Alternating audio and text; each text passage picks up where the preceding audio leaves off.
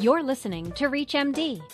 This episode of Living Room, titled Diving into Diversity and Inclusion in Rheumatology Trials, is sponsored by Novartis U.S. Clinical Development and Medical Affairs. The host and speakers have been compensated for their time.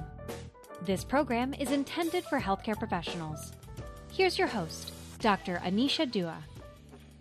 Rheumatology is one of several medical fields that suffers from a lack of demographically representative patient data in clinical data sets and randomized clinical trials. This gap in representation can lead to increased health disparities and worse outcomes for our most vulnerable patients. But up until this point, efforts to increase awareness and participation from both researchers and patients had little impact on improving minority representation over a 10-year period. This is ReachMD, and I'm Dr. Anisha Dua. Joining me to discuss diversity and inclusion in rheumatology clinical trials are Dr. Wright and Dr. Irene Blanco.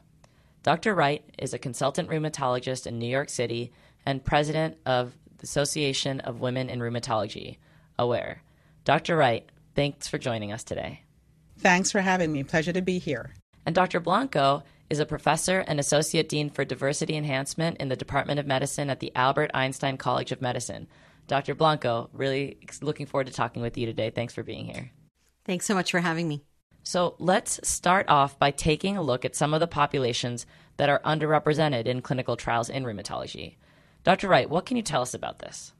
Absolutely. So we normally think about underrepresentation simply in terms of race and ethnicity, but populations that are underrepresented extend to children, women, disabled individuals, pregnant women, really sort of covering all of those people that we don't normally include in clinical trials. Absolutely. And Dr. Blanco, what are some of the consequences we're facing due to the lack of diversity in those patient populations? Well, we just don't really understand how many of our medicines actually work in said population. So, for example, bioavailability would change in pregnancy, changes in bioavailability in children, for example, who may metabolize drugs at different rates. So, not having that data doesn't really help us understand just the broad swath of treatments available to all of our patients across different groups.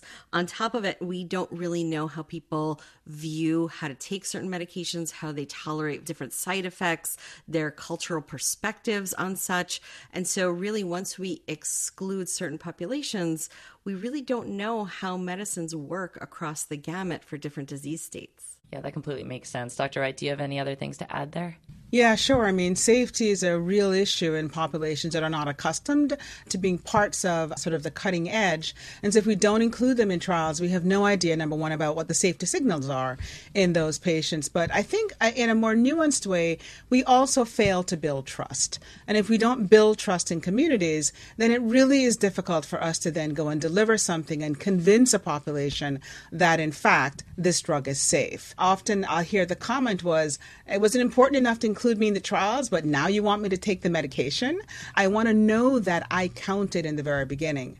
We also know that there are different comorbidities that have different prevalences in different populations. So we, for instance, look at cardiovascular disease in women, and the way it presents can be very different. And often we're looking at, is it the same disease? It is a different manifestation, and we will never answer those questions if we don't actually study those populations and include them in our trials across all of our specialties. Absolutely.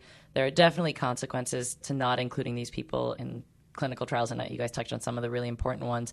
And now that we've discussed some of that, can we talk about some ways that we can overcome this? Dr. Wright, what are some things we can do as a rheumatology community to address this problem of limited diversity and inclusion in our trials? Well, I think we have to start to think about things in a culturally sensitive manner. We have to be curious enough to create content that is responsive to the various populations that we would like to access. So culturally sensitive, informed consent, so that people truly understand what they're consenting to, not just sort of using the language that we typically use. So that's a big issue with informed consent. Shared decision making really is an extension of that.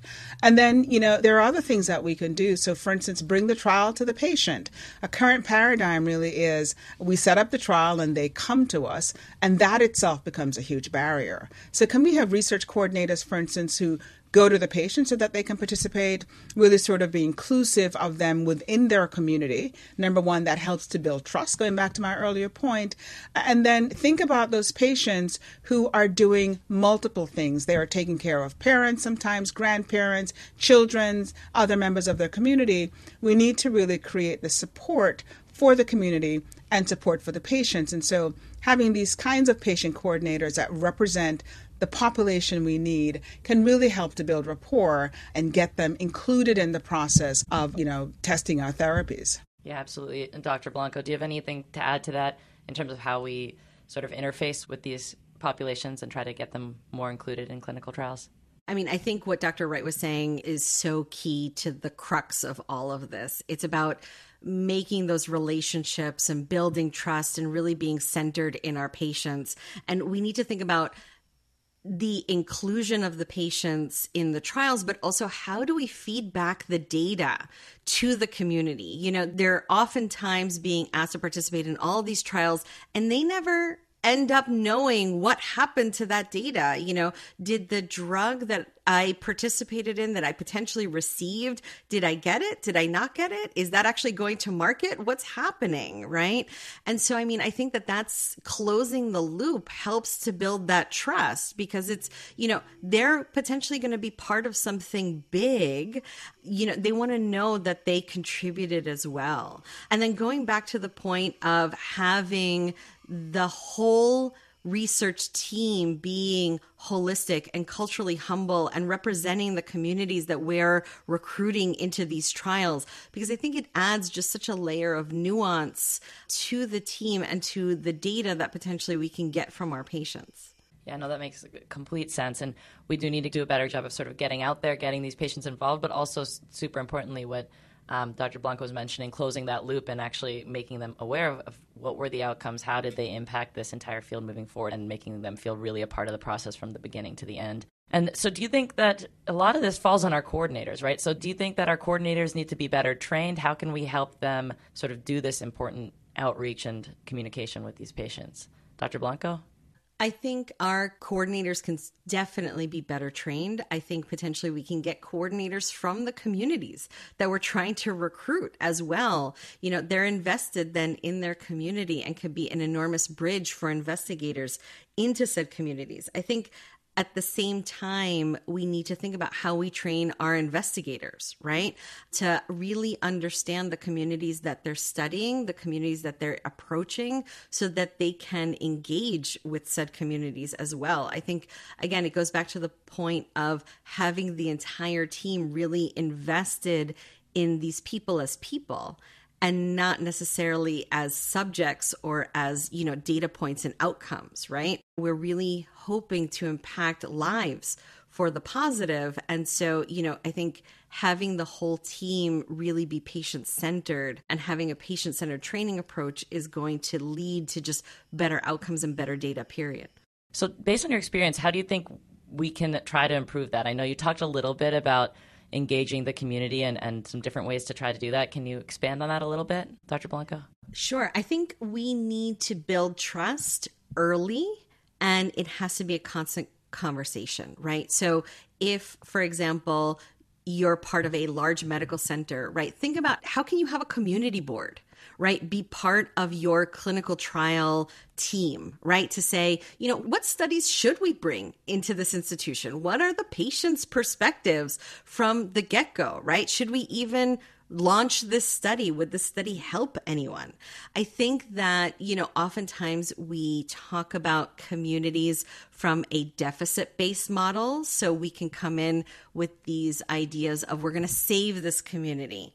When oftentimes if you talk to community organizers, community representatives, they know what they need. And that may not necessarily be aligned to what we think they need, right? And so I think that those conversations need to be thought of early. And you can think about not the deficits, what is this community lacking, but really what are the resources, right? What are the rich things available within this community that potentially we can leverage as an infrastructure to disseminate this trial. An example is like, use of barbershops and beauty salons for community health awareness, for example, in cardiovascular disease, which we've seen work beautifully in Black and certain brown communities, right, for dissemination of health data. And in addition, we need to think about how we structure our trials. I think Dr. Wright talked about this a little bit, right, where if your trial visits are only between 9 and 5 p.m., anybody that works can't necessarily participate, right? So then you're already skewing to a certain demographic. You're already skewing to a certain socioeconomic status, where if you could have, for example, visits on the weekends, if you could have visits after hours, if you could really think about paying for childcare within a clinical trial, within the budget, that could really help enrich the patient population that you're including. Absolutely. Those are such good points. I think actually engaging with the community, asking them what they need, which seems so simple and basic, doing those steps is really so important in building this sort of level of trust. I think this conversation has been super interesting in terms of figuring out how we can improve outreach to these communities and try to just move all these fields forward. But what are some ways that we can actually help educate and encourage our investigators and individual providers or trialists to help improve diversity in these clinical trials? Yes, I think, one of the things we have to always be aware of is that we all have bias. So there is implicit bias that just sort of walks around with us. It's how we were formed. And if we approach a community without awareness that we have inherent biases that may come out in ways that are unintended, but will have negative consequences, then in fact, as we do this outreach, we can be causing more harm than good. So to improve diversity means that I understand this concept of vicarious racism, that talking to one person but making a slur about another actually negatively impacts them. And it's just as damaging to everybody, even the people who aren't part of the group that you are making a slur against. So these are things about the way we speak, our body language, the metaphors, the jokes. It's that locker room joke that hurts everybody, even if they don't know it. They're all being impacted by it. So it's an idea of being conscious, really, of cultures, of understanding that, there is the obvious aggressor, but there's the microaggressor. And people are going to pick up on those terms, like, oh, I didn't know you could inject yourself. Oh, I didn't know. No, there's an implication that I think you are less than, that I don't hold that population or those people in high regard. And so we immediately disenfranchise people by how we conduct ourselves, by the absence of humility in understanding that we also come in with our deficiencies. So I think really this is part of the approach, not just to doing the outreach, but having people feel included and wanted within whatever our efforts are. So again, critically important. Thank you so much. Yes, there's so many different facets for us to sort of touch on, and this conversation is so important. I'm just so glad that we're starting to have it more regularly. And so I really want to thank both of you, my guests, for helping us better understand diversity and inclusion in clinical trials. Dr. Wright, Dr. Blanco, it's really great speaking with you today, and I look forward to continuing this conversation. Absolutely. Happy to have been here. Thanks so much for having me. This industry podcast was sponsored by Novartis U.S. Clinical Development and Medical Affairs. If you missed any part of this discussion, or to find others in the series, visit reachmd.com/livingroom. This is ReachMD. Be part of the knowledge.